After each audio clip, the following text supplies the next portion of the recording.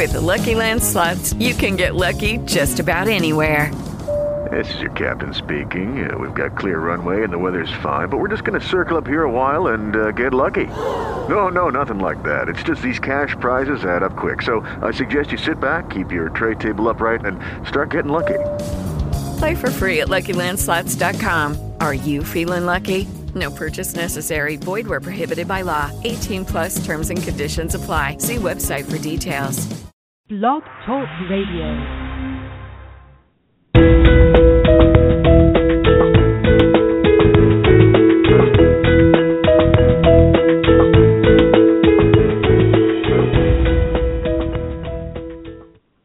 Welcome to today's episode of mPatient Myeloma Radio, a show that connects patients with myeloma researchers. I'm your host, Jenny Ahlstrom. Now, if you'd like to receive a weekly email about past and upcoming shows, you can subscribe to our now called Myeloma Crowd newsletter on the homepage, or take a look or follow us there on Facebook or Twitter. And please feel free to share these interviews with your myeloma friends. Now, we'd like to, before we get started with our show today, we have a couple of things we'd like to tell you about. First, we'd like to have you take a look at the Myeloma Crowd. We've had several patients participate, including Karen Crowley and Liz Smith. It is a growing and very now vibrant website that's trying to provide the best information for myeloma patients from all sorts of resources around the world. So we're very grateful for patients who are pitching in to help build this site and contribute to it. And we would like to invite you to contribute as well. We have a doctor directory, and on that site we are in full support of the Dana Holmes Mambo for Myeloma campaign.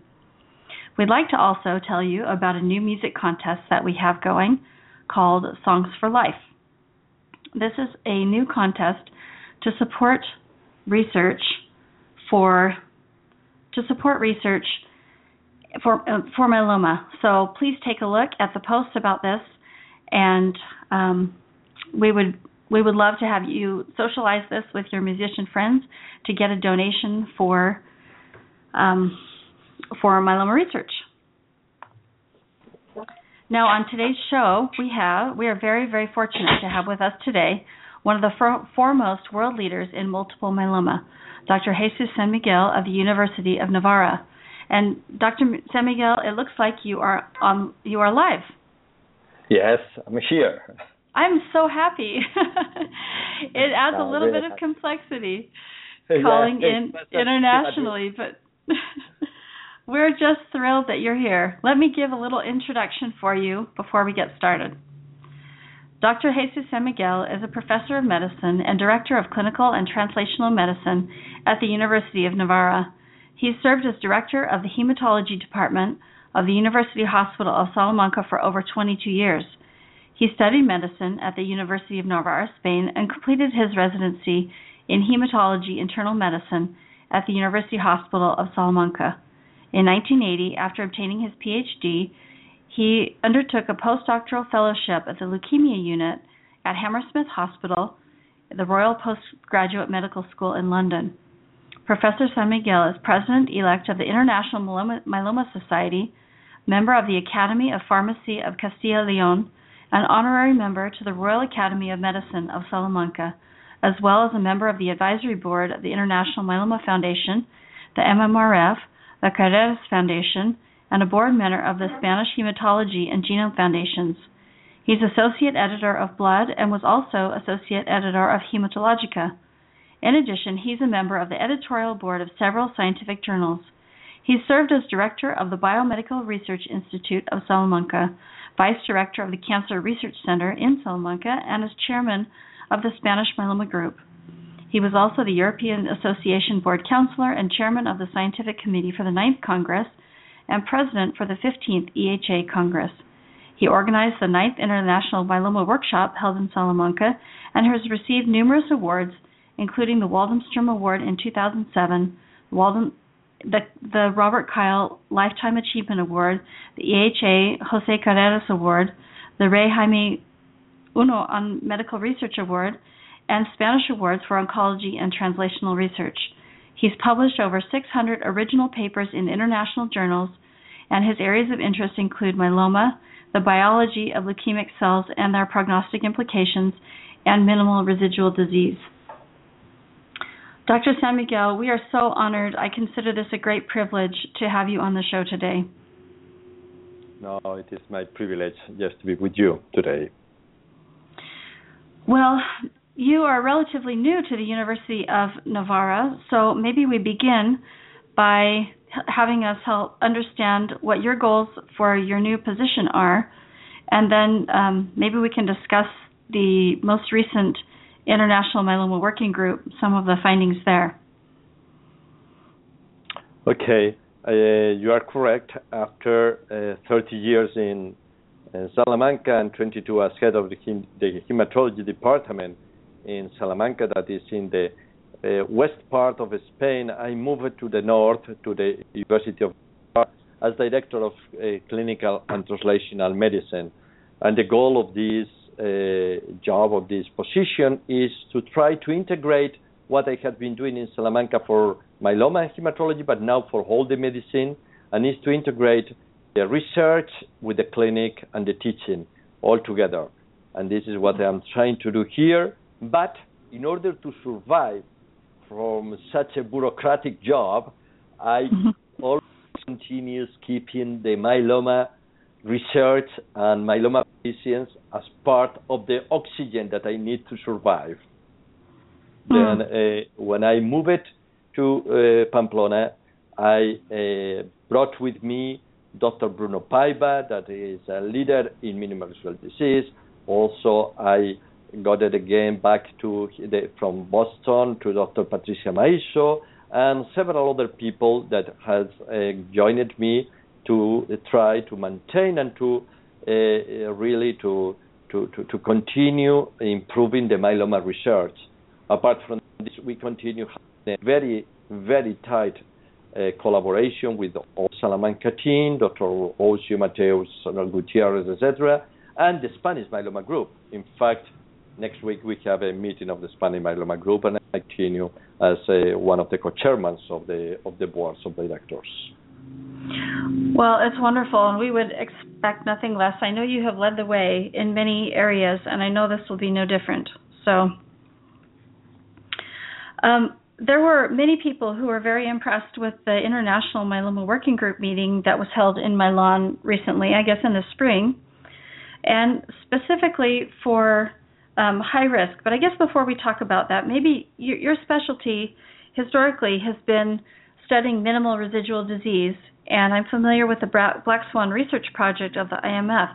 So maybe we begin by talking a little bit about that project and the importance of minimal residual disease testing. Okay. This concept of minimal residual disease is a concept that was rather old in leukemia. In fact, in 1990s, I organized a meeting for minimal residual disease in acute lymphoblastic and acute myeloblastic leukemia. And the reason for that is because in these two types of leukemias, the rate of complete remission was relatively high, around 60 or 80%, but some of these patients that achieve a complete response then subsequently relapse. If this occurs, this means that there was some residual cells responsible for that relapse. In the myeloma arena, this was not of interest in the 90s because to achieve a complete response by then with the introduction of transplant, it became more frequent, and then at the late 90s, the introduction of novel drugs, the number of complete responses significantly rise up. Then I thought that at that time, it was the right time just to start to think also in minimal residual disease. Because in other words, is the evaluation of occult disease under the level of detection of the conventional methods. And for myeloma, the conventional method for detection of disease are the morphology, the bone marrow examination by morphology, and the of the M component. Let me explain to you the morphology in the bone marrow. Okay. You and me, as healthy people, we have around 2-3% of plasma cells in our marrow, and these plasma cells are responsible for the production of the immunoglobulins, the antibodies, and this is critical because this is part of the defense against infections, etc. Then to have 2-3% of normal plasma cell is extremely important. Okay, what is the problem with multiple myeloma? The problem with multiple myeloma is that one of these transforms into malignant plasma cell and growth. Then, if you treat appropriately a multiple myeloma patient, you will be able to eradicate most of the plasma cells. And if you evaluate a multiple myeloma patient that has received an appropriate treatment, for instance, induction with bortezomib lenalidomide, followed by transplant or no transplant, and you go and you examine the bone marrow, that a diagnosis included, for instance, 50% plasma cell. Of the total plasma cell, 50%. Of the total bone marrow, 50% were plasma cell. This was the tumor, this was the myeloma. Then you treat appropriately the patient, and you go, you examine the bone marrow, and there is only 3% plasma cell. The problem is, are these malignant plasma cell, residual malignant plasma cell, or are these the normal plasma cell that you and me have always in the marrow? Impossible to make a differentiation by morphology. Then we need more sensitive and specific tools in order to investigate if these residual cells are malignant. And this can be done by two methods. The two methods are immunophenotyping. In other words, by the antigen expression of the plasma cell, we know that the malignant plasma cells have an profile, an antigenic signature that is different from that of normal plasma cell, or molecular technique looking for the clonal arrangement of the residual plasma cell. And these techniques are the techniques of minimal residual disease that allow the detection of one malignant plasma cell within 10 to the 5 or 10 to the 6, 1 million normal cells.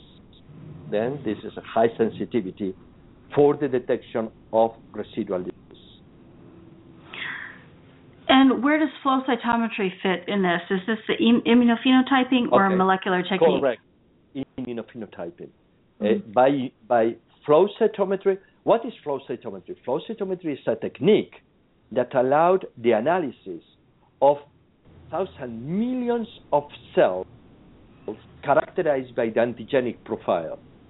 And you can nowadays, with 8 colors simultaneously, staining one cell with 8 color different antigens and with high specificity to identify this residual plasma cell. What is the current problem of this? The current problem is that this technique is working very well in the hands of laboratories, but is not available. The flow cytometry is available in most centers, but for detection of residual disease is only available or is only working well in the hands of expertise of the 2 research labs. For this reason, the Black Swan project under the umbrella of the International Myeloma Foundation has granted a project, the Black Swan, with the goal, a double goal. The first goal is to standardize the technique. In other words, to make this technique available to all the centers that are treating myeloma patients. And we have almost got it. The second step of the Black Swan and the IMF is just to try to have this technique automatized, similar what you do when you do a blood test. You take the sample, you put it, you got the result. You got the level of leukocyte, hemoglobin, and our goal in the black set is to have an automatized system that would allow the people just to get the sample, the bone marrow sample, to put in the machine, and the machine you have or not residual malignant plasma cell in the bone marrow. And as part of this automated process, I know some people have said, there's 8-color staining, and there's 12-color staining, and there's 24-color staining. And so there's quite a wide variety about the test that's offered and then the results that you're getting back.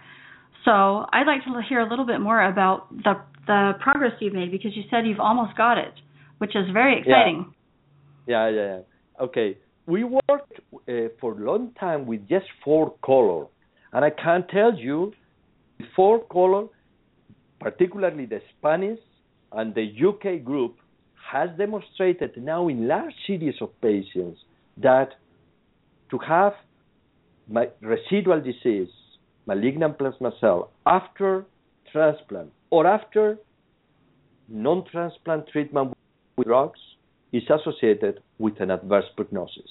Moreover, to monitor minimal residual disease will be of great help to monitorize the tumor load during consolidation of maintenance phase, and probably would allow us just to taper the treatment if the residual disease has gone, or to continue the treatment if the residual disease persists. In other words, would allow us to avoid both under or over treatment. Then I think this is going to be a critical technique. And this was demonstrated with 4. Now, the standard that we want to standardize 8 color. 12 could be, but with 8 will be enough. And what I can tell you is that we are very close to have this completely standardized. So what I hear you saying is the question you're trying to answer with the MRD testing is, do you keep going with treatment? Have you had enough treatment to satisfy the tumor burden, or is it, do you need to keep going? Is that correct? This is completely correct. This is one tool. The other tool is to use minimal residual disease as a prognostic factor, similar to complete response. You know that if you receive treatment up front or at relapse, achieve a complete response, your prognosis is much better. Then I can tell you that if you achieve not only a complete response, but immunophenotypic or a molecular response, the prognostic is even better. Then this is another very important tool of evaluation of residual disease.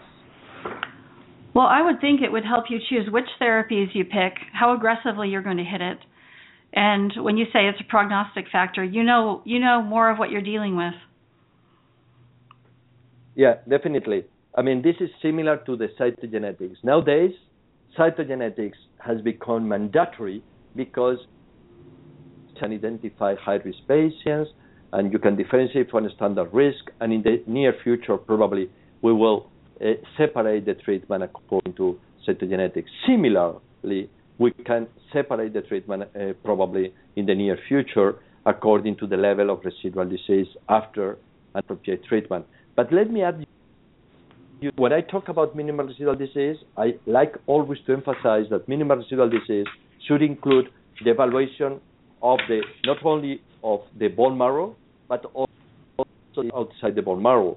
And for this purpose, in the near future, the PET scan, the CT PET, is going to be also a very important tool for evaluation of minimal residual disease outside the bone marrow. And these techniques are going to be complementary, one or the other, both. And how frequently are you thinking with the PET scan? The PET scan, again, should be done when you need to make a decision. Imagine that you have been treated with whatever induction it is, followed by a transplant, and I think after the transplant will be an ideal moment just to decide, okay, should I go with maintenance for how long, this could be help to have the residual disease evaluation inside and outside the bone marrow.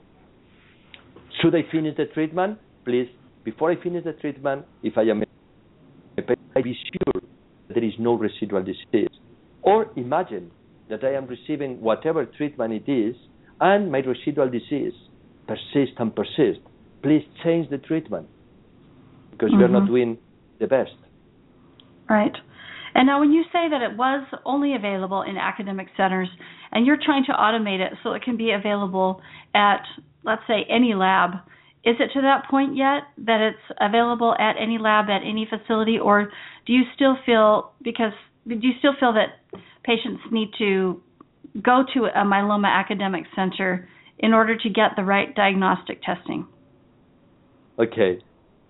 At this timing point, I think it's much better just to go to an academic myeloma center just to have this test done. And it's similar. It's better if you go to an academic myeloma center just to decide what is the best option for you. You can go to a smaller hospital just to receive the treatment, but always under the guidance and the supervision of an academic myeloma center. And I think I want to stress this point because I think sometimes patients will get started with a center that may not have a specialty in myeloma. And we are very big proponents of going to see a myeloma specialist. So what I hear you saying is that you should just, you should have the guidance and the counsel and the expertise from a myeloma specialist, and then you can get treated anywhere. And I think people need to understand that and know that.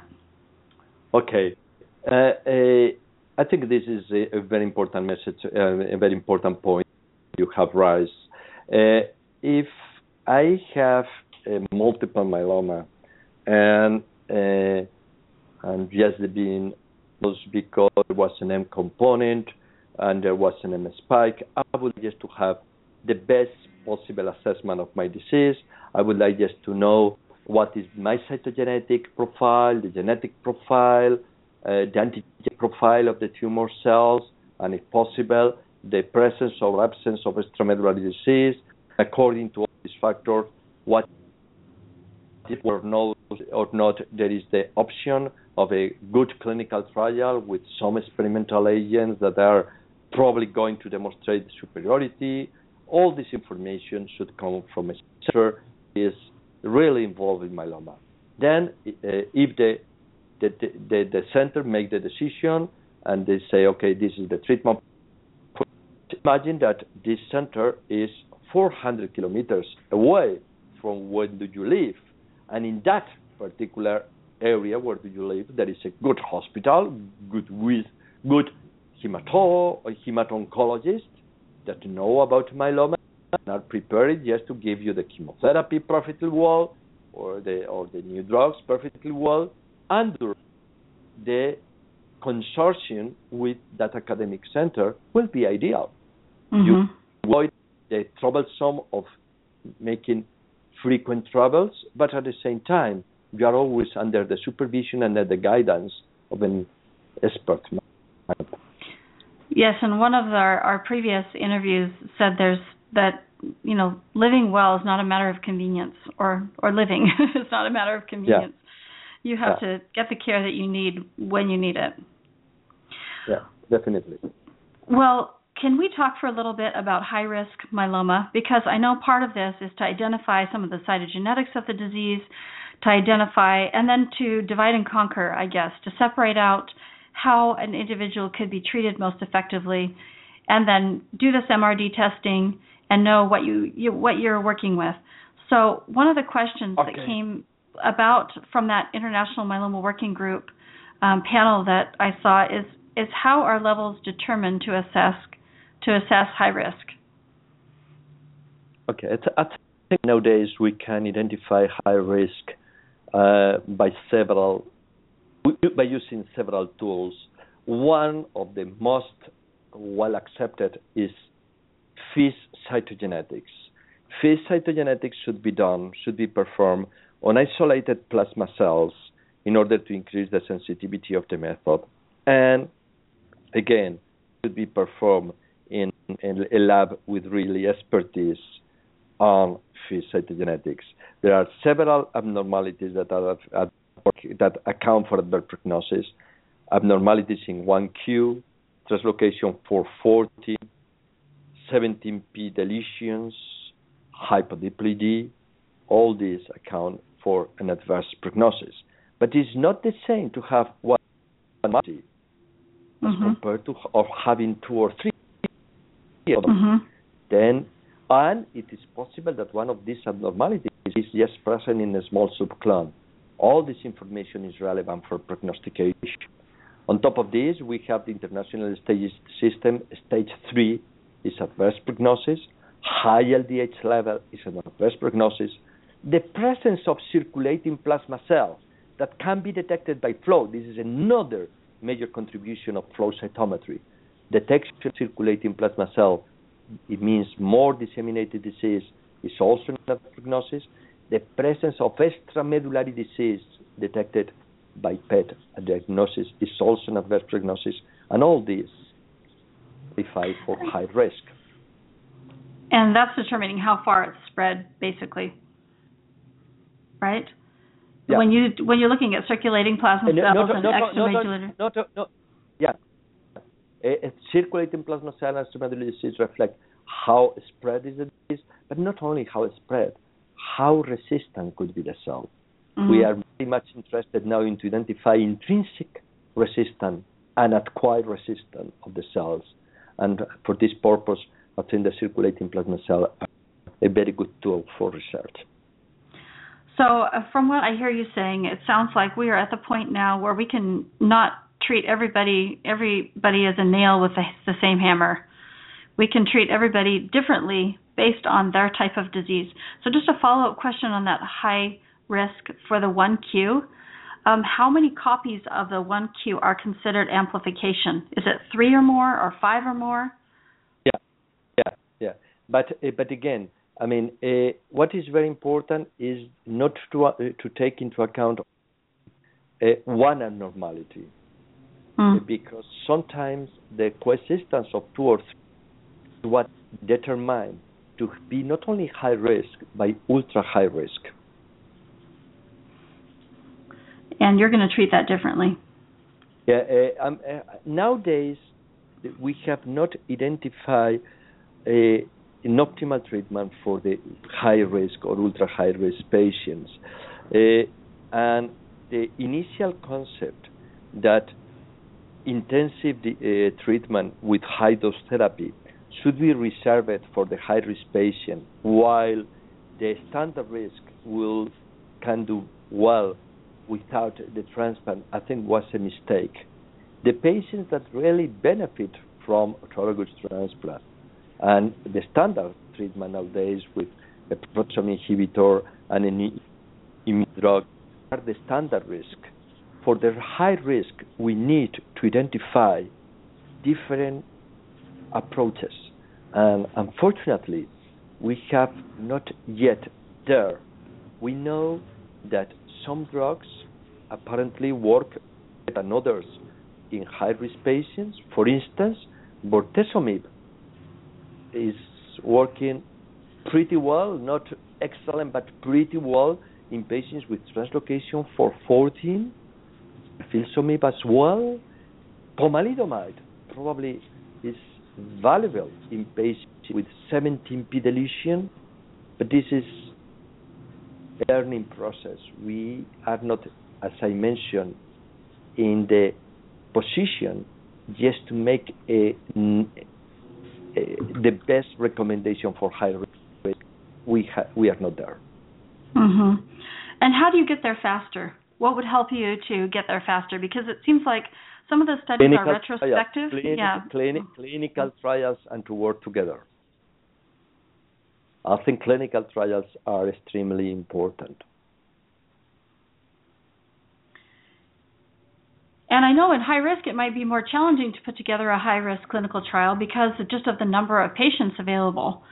But and I haven't seen a lot of separated high risk clinical trials, but I think high risk patients would love it. Yeah, you are right. But at least we should stratify the patient at the time of inclusion in the trial into a standard and high risk in order to have the possibility right from the beginning to look into the high-risk population, how, if they relapse, what type of relapse, what are the markers that predict risk of relapse. For instance, I can tell you, if you are high-risk cytogenetics and after achieving a complete response, you still have very poor prognosis. By contrast, if you have high-risk cytogenetic, but you achieve a minimal residual disease negative status, your prognosis clearly changes. Then combining biology with treatment is the way, and this can be done only in clinical trials. So how can you go about building clinical trials for high-risk patients? Because I think patients would be very excited about this. As I mentioned, we have two ways to do that. One is on specific clinical trials for high-risk patients. This could be one possibility. And the second possibility is to try to think in what is the best treatment nowadays and to include both high risk and standard risk, and to discriminate, to stratify the patients into these two categories right from the beginning. Instead of retrospectively, which is kind of what happens now. Retrospectively is what we have been doing so far, and we need now to go into the prospective analysis. Oh, I love it. I love it. It's great. Are there any high-risk therapies that you think are the best and most effective now? I know we're not there yet, but are there any that have given you clues or hints besides bortezomib and maybe pomalidomide? I think bortezomib or carfilzomib, pomalidomide could be a very interesting combination to be tested in high-risk patients. We have data from the retrospective data from the European consortium in Italy, Spain, France, and Germany and Holland, in which double autologous transplant was apparently of benefit in high-risk patients. Then, if you do a clinical trial with carfilzomib, pomalidomide, dexamethasone, followed by double autologous transplant, this could be very interesting. And then to have some consolidation or maintenance with that, this will be very important. We are really excited just to see if the new monoclonal antibodies, anti-CD38 or elotuzumab, work in high-risk patients. And all interesting data with panovinostat that apparently was of benefit, similar benefit, high and standard risk. Then, this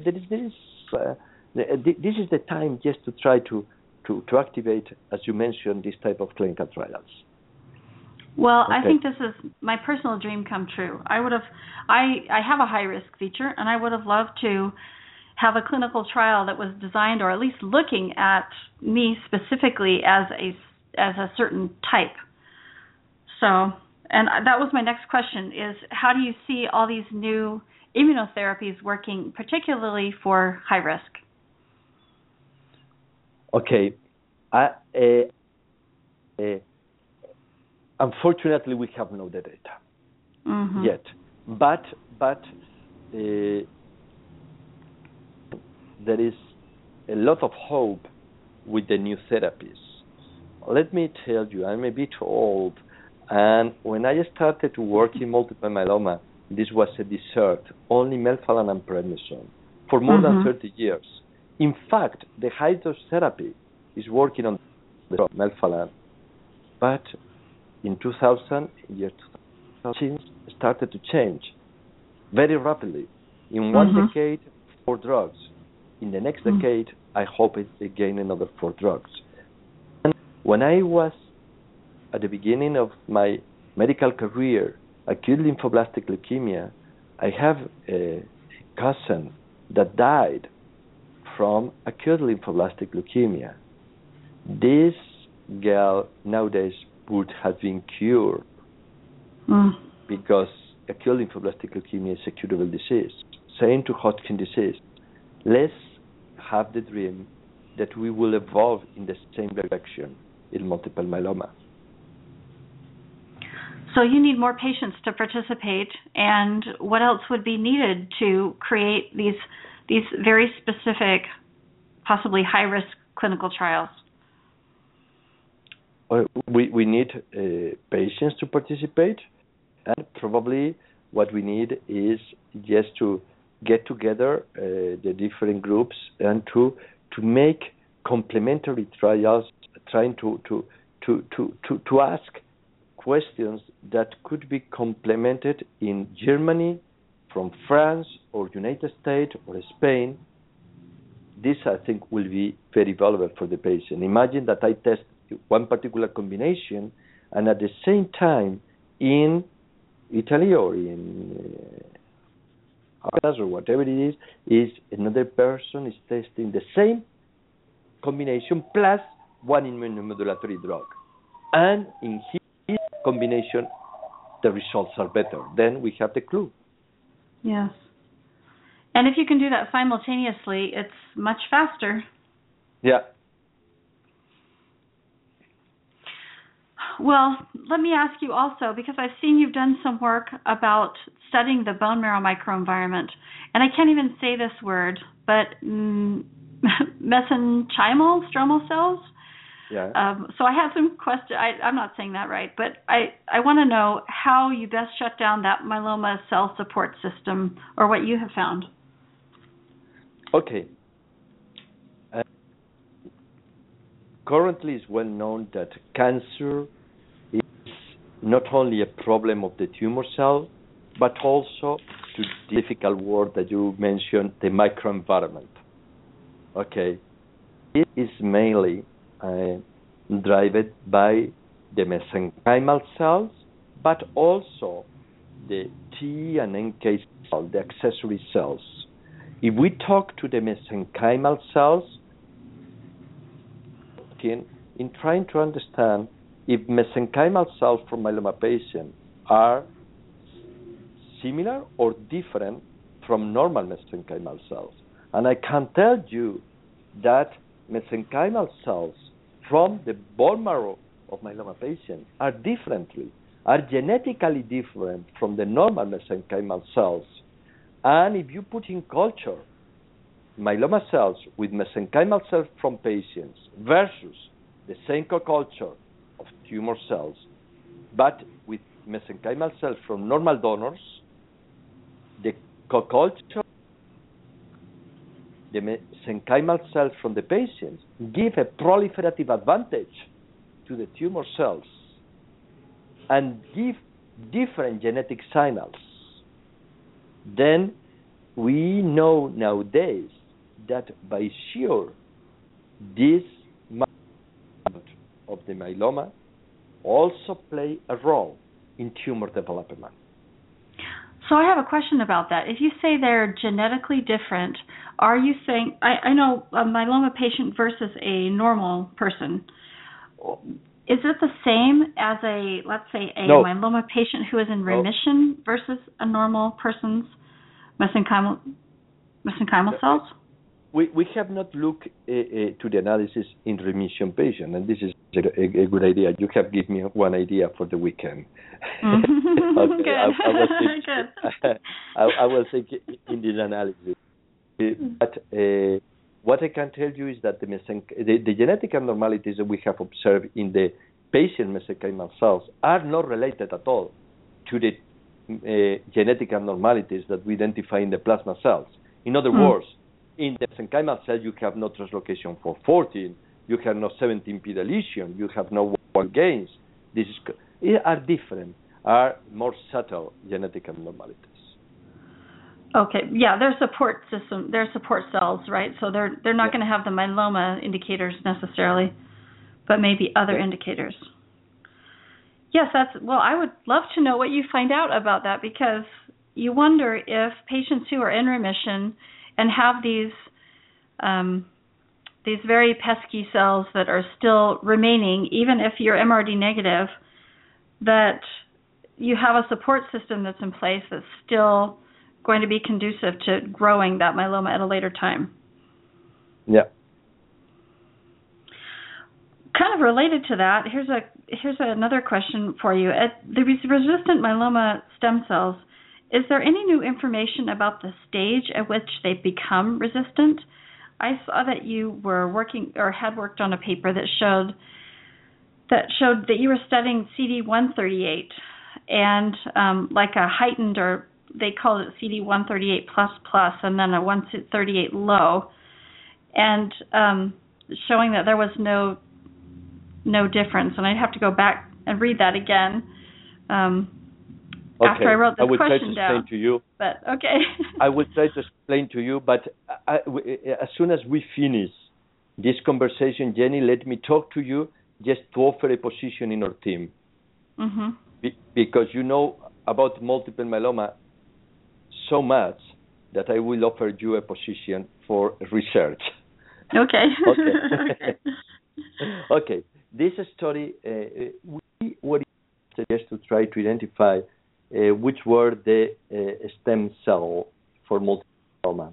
And some people claim that the myeloma stem cell was a CD20 positive cell. By definition, most of the myeloma cells are CD20 negative. CD20 is a B cell antigen, okay? And most myeloma, the malignant myeloma cell, lose 20 antigen, usually.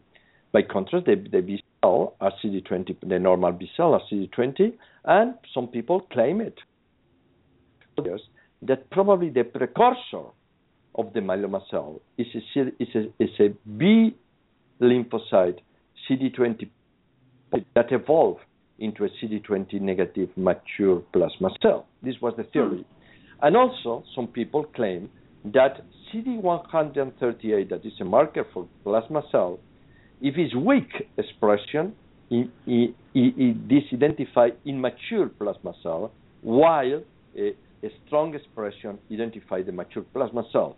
Then we concentrate in these two populations, the CD20 positive and the CD138 negative or low positive, that would correspond, in other words, to, theoretically, the precursors of the myeloma. And we have performed a lot of experiments in animal models, etc., just to try to identify the clonogenic capacity of these two populations. And what I can tell you is that from a point of view, the stem cell, the precursor cell, are not inside of this population because the clonogenic capacity, the same tumor dissemination capacity as the mature clone. I know a lot of people are trying to go backwards and see, at this, I guess, progenitor cell or earlier stage, where is the myeloma happening? And that's the goal. And so, do you have any other insight about why myeloma keeps coming back? Our research now is focusing on two tools in order to better understand the biology of myeloma. One is to get the cells in minimal residual disease, because by definition, these minimal residual disease are resistant and are responsible of the relapse and have clonogenic capacity. And the other group of cells that we are currently investigating are the circulating plasma cells. Our research is focusing very strongly in these two cell populations, the MRD and the circulating. Because they're more aggressive? Yeah, I so. Well, I want to leave some time for caller questions, but are there some clinical trials? I see you have several open clinical trials. Are there some you'd like to discuss or share before we go to caller questions? Okay, there are the clinical trial that we are going to activate. As you know, we conducted a clinical multiple myeloma with lenalidomide dexamethasone that has shown that early treatment in high-risk smoldering, only in high-risk smoldering, is associated with a benefit in time to progression and a benefit in overall survival. basically, we are just in the process of activating another clinical trial for high-risk smoldering with the aim, the goal is to persistent MRD negativity. In other words, we want to cure these patients. Mm. And what will that trial include? This trial will include induction with CRD, carfilzomib lenalidomide, followed by autologous transplant, followed by consolidation with CRD, followed by maintenance with lenalidomide. Very heavy treatment for a high-risk smoldering, but we hope that we will be able to cure a substantial number of patients. Mm-hmm. This is the goal. This is the thing. And when you say high-risk smoldering, are you looking at a specific, like a deletion 17, or everything that you talked about earlier in the high-risk category? Everything we talk about. Okay.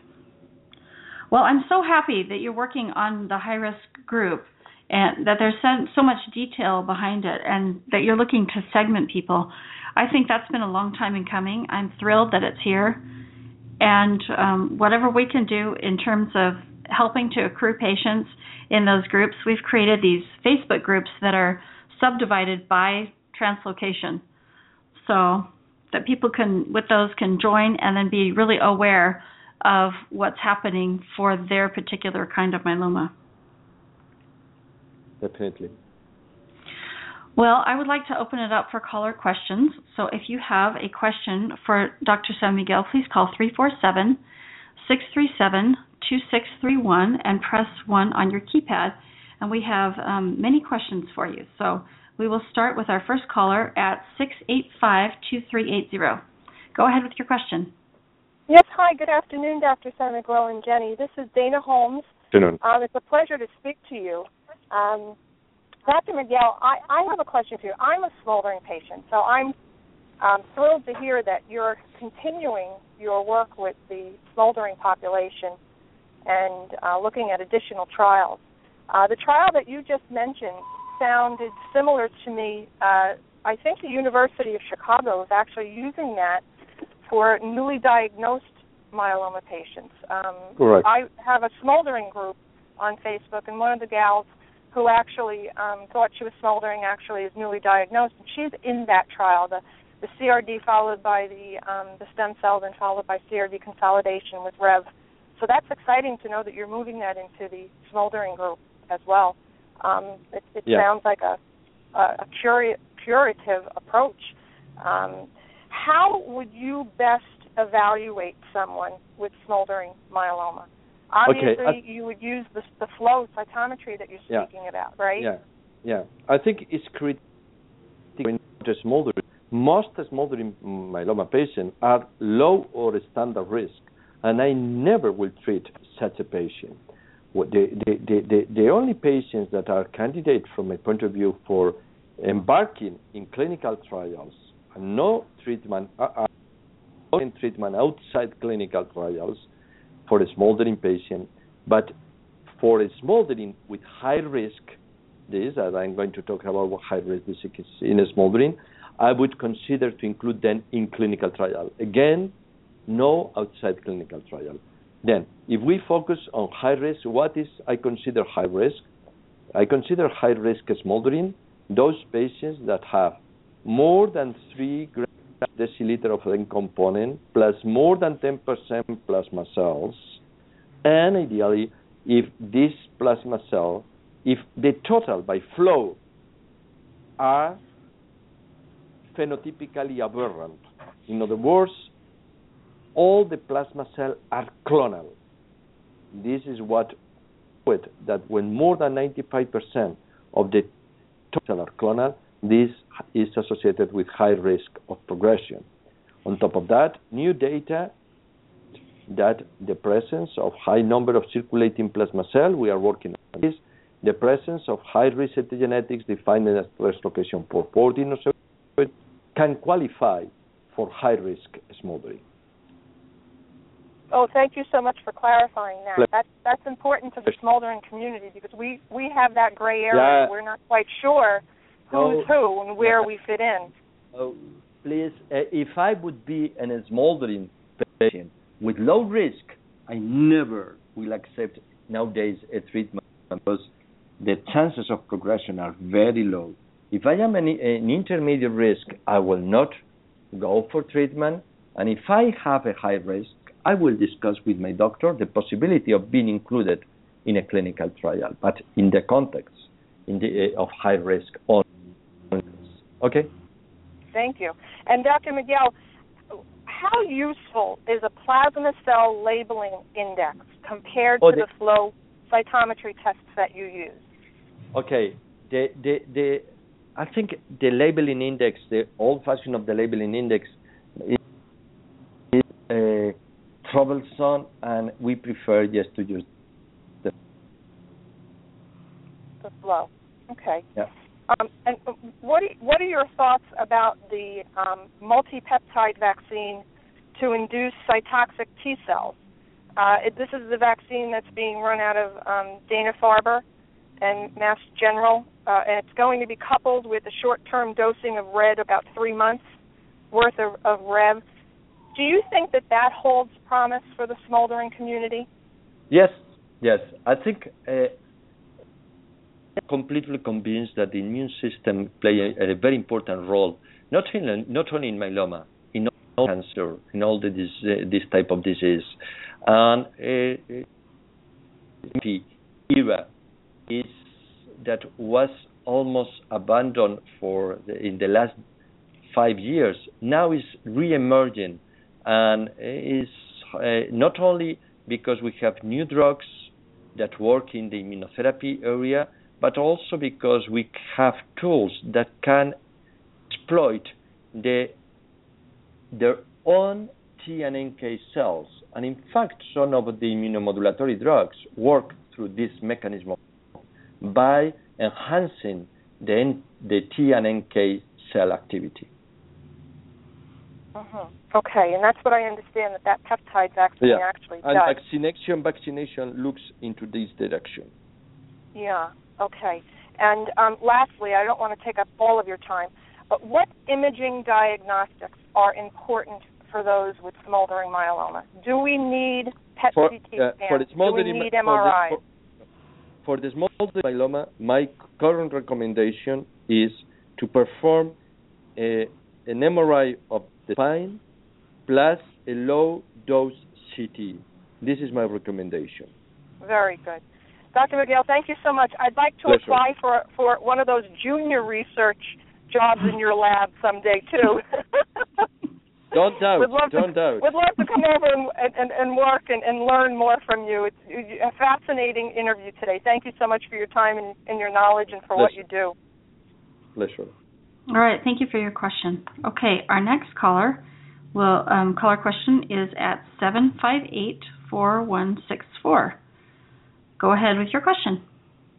Yes, hi, Dr. Miguel. My name is Laura Casey, and my husband is a high risk with 414 and deletion 13, but that was not discovered until after transplant. He did have the cytogenetic testing done, but it showed up as normal. So he was on a clinical trial. He did 3 cycles of RVD. He was in a partial remission when he had the stem cells collected. Then he did the cyclophosphamide and the high-dose melphalan and the transplant. His M spike was the exact same after the transplant. 2 more cycles of RVD, and then went to the Revlimid maintenance. 2 weeks on maintenance, his numbers went crazy up again. So he's now on Kyprolis, Pomalyst, and Dex, starting his 6th cycle of that. So I guess a couple of things. So I think, horses out of the barn, I think, but I've since learned that, or in my reading, that with the 414, probably, it would have been better to do a bortezomib type of maintenance. And I guess my other question is, should his numbers have been a little bit lower before collecting those stem cells and going into the transplant? I listened to a talk by Dr. Loniel out of Emory, and he said the high-dose melphalan for a high-risk patient can be like putting gas on a fire. So I guess I have a lot of questions. One is, right now his numbers are coming down. The drugs seem to be working. So, can he overcome, the situation that happened prior to that? And would you recommend another transplant? I guess, those are a couple of my questions anyway. Okay. First of all, let me tell you, for 414, I think both bortezomib and Kyprolis, carfilzomib, are very attractive drugs. Okay. And probably the Kyprolis is good, if not better than bortezomib in these patients with 414. We are not yet the data, but at least I would say that will be equivalent. I would expect that. Okay, then I think it's a very good choice. Okay. Second, the point of putting gas to risk. This I don't think this is a correct statement, and the reason is because the European study that included the largest number of patients so far reported in the world, based on the meta-analysis of the French, Italian, Spanish, German, and Dutch trials altogether, has demonstrated that the best for patients with high risk 414 and 17P tandem autologous transplant. Then I am not sure that the statement that is putting fuel into I don't think is the correct statement. Okay. But in the case of your husband, I would not repeat now a transplant because the first one had not value. Then right. I will not repeat the transplant. And finally, regarding your point about collection of a stem cell at that timing point, the problem in myeloma is not the number of plasma cells that you infuse, the number of tumor cells that you may infuse with a transplant. The problem is the cells that are residual inside of the patients and has not been able to be eradicated with a high-dose melphalan. This is the problem. It's not the infusion. The problem is what is inside. And I think your husband should be the addition also of a myeloma center, because nowadays we have several alternative drugs also, such as the etc., that could be of interest for him. So I guess that was because obviously, eventually these drugs will stop working. So I guess that's, the next question is, at that point, what is the next, what would you recommend after that? Yeah.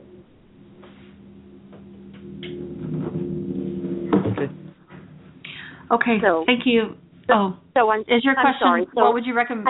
What would you recommend after that? What would be the recommendation after these three drugs run their course, and what kind of testing should we be making sure is done to, other than just the looking at the M spike? If I understand correctly, your husband is receiving Kyprolis plus lenalidomide dexamethasone. Is this correct? Kyprolis, Polised, and dexamethasone. Yes. Yeah. Then one alternative is to move into the monoclonal antibodies anti-CD38. Okay. This is probably the first choice that I will think about, particularly. And I'm sorry, you said particularly if it's in combination with lenalidomide or bortezomib. It including a monoclonal antibody. And there are several ongoing clinical trials in that direction. And I will evaluate, in the case of your husband, I think it's important just to evaluate the residual disease outside the bone marrow, extramedullary disease. So he has never had a PET CT.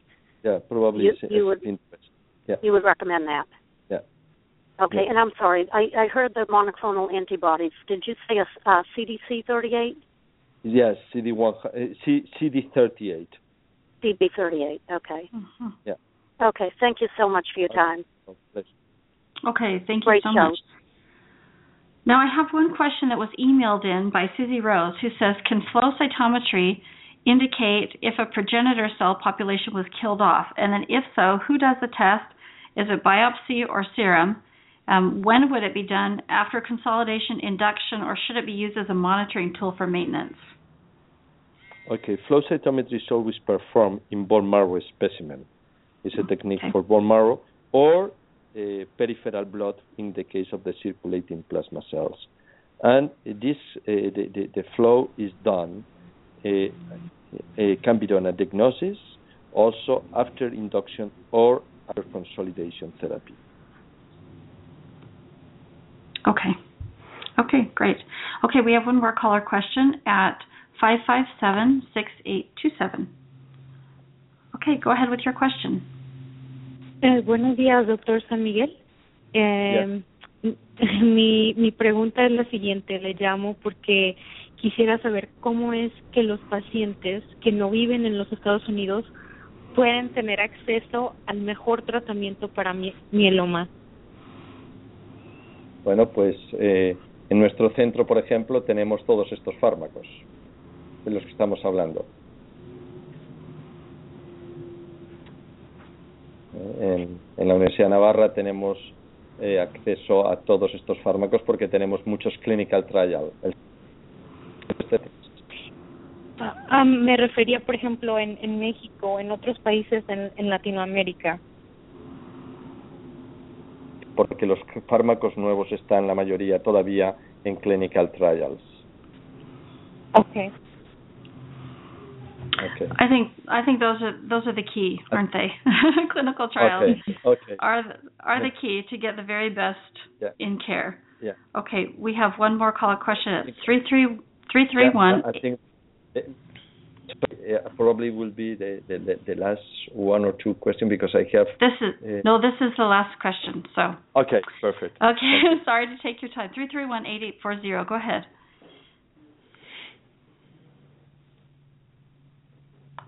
Okay, well, we will just thank you, Dr. San Miguel, for joining us today.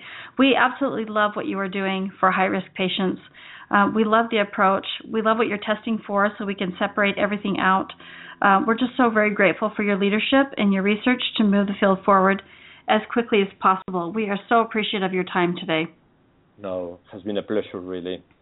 Always the patients is the driving for a doctor, and in this case, the myeloma patient are my driving.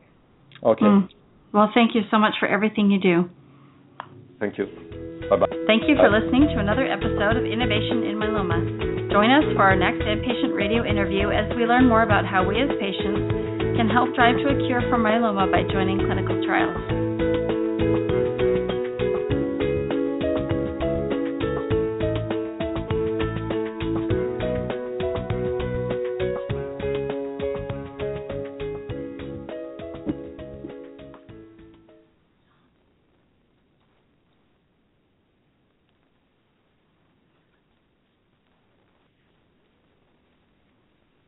Hey guys, it is Ryan. I'm not sure if you know this about me, but I'm a bit of a fun fanatic when I can. I like to work, but I like fun too. It's a thing. And now the truth is out there. I can tell you about my favorite place to have fun. Chumba Casino. They have hundreds of social casino style games to choose from with new games released each week. You can play for free anytime, anywhere. And each day brings a new chance to collect daily bonuses. So join me in the fun. Sign up now at ChumbaCasino.com. No purchase necessary. VGW Group. Void where prohibited by law. See terms and conditions. 18+.